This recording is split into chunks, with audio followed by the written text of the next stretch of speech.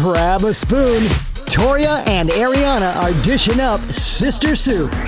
What's cooking, ladies?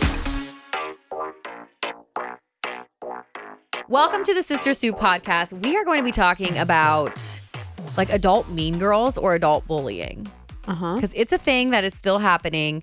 And I think it's so crazy that it still happens. Well, I think it just has always happened. And then it will always continue because everyone has so many different personalities. I feel like sometimes too in those situations when you can pick up on someone that is a little more negative or judgmental and or mean. Has that envious kind of jealous side where they would rather tear someone down than like lift them up.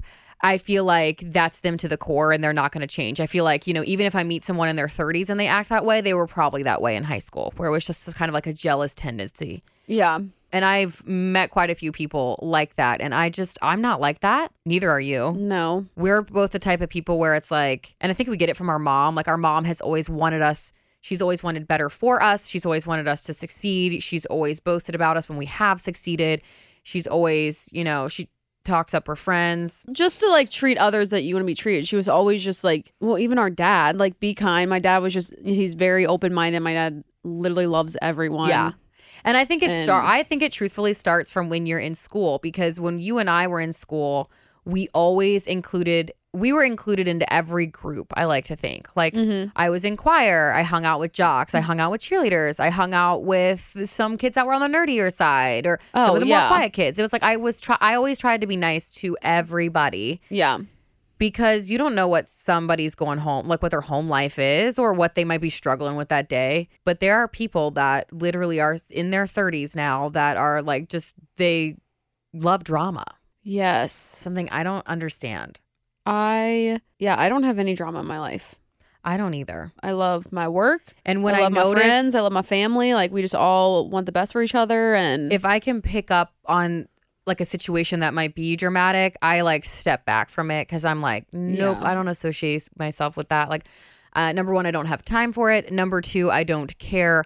Number three, the main people that are most important to me are my immediate family and John and my cats. And that's all that matters. So, yes. Yeah. So to me, it's just baffling that people are still like that. It never stops though. Cause there's even people my mom talks about that are that way. And my mom's in her mid 50s. So it never ends. Yeah. It just, I don't know if it's maybe like sometimes people just come off like so rude with like maybe trying to like they seem like they know better than you and like cases like that. But it's like, yeah.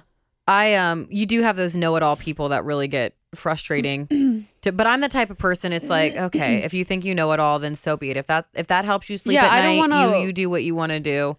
I don't want to waste my energy on any of that. Yeah, and then I think a lot of it too. It stems from like in today's society, it's almost like you're forced to compete with people, even though you're not. But people are only posting what they want you to see on social media. So, right, you might have this big, beautiful new home, but you have dead out your ears and you can't afford it.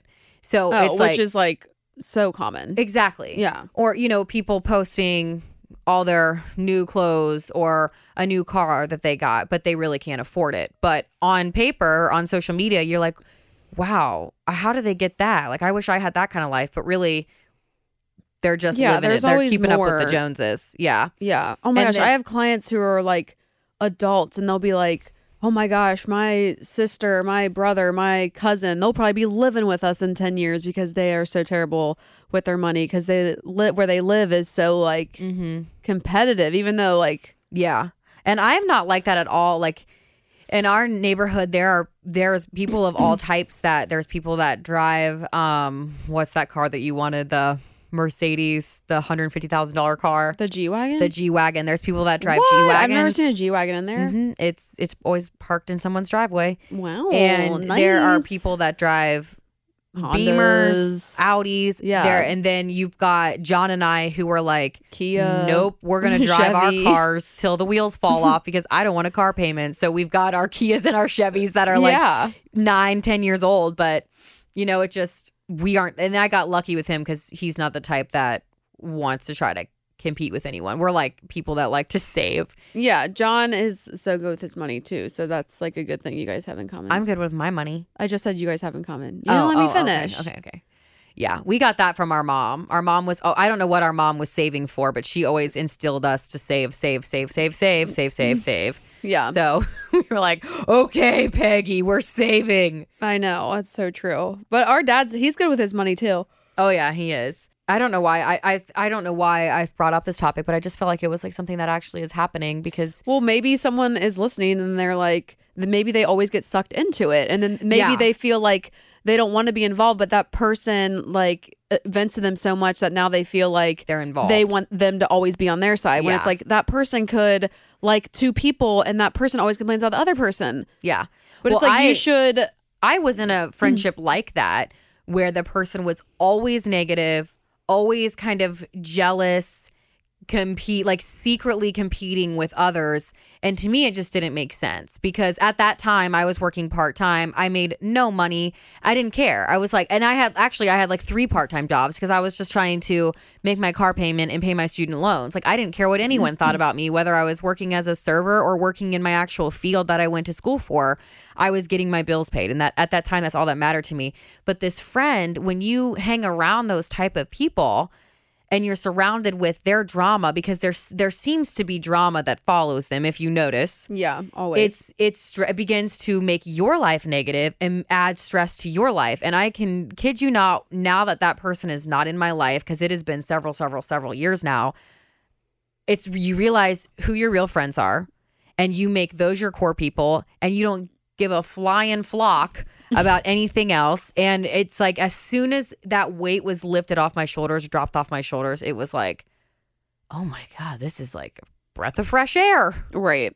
So if you are dealing with someone that might be like that in your life, because they are going to cause more stress to you if you are genuinely feel like it is a stress and that's not how you want to handle things, and you need just start it's like a bad. It's yourself. almost like a bad relationship with your boyfriend. Yeah. Sometimes you just gotta cut it off and not look back and not feel. And that's my thing too. Is you should never feel bad about doing it because sometimes friendships do just come to an end. So you should never feel bad because usually it's a better thing for them and you. Yeah. You just need to do what's best for you and what you want with your life and your friends and family.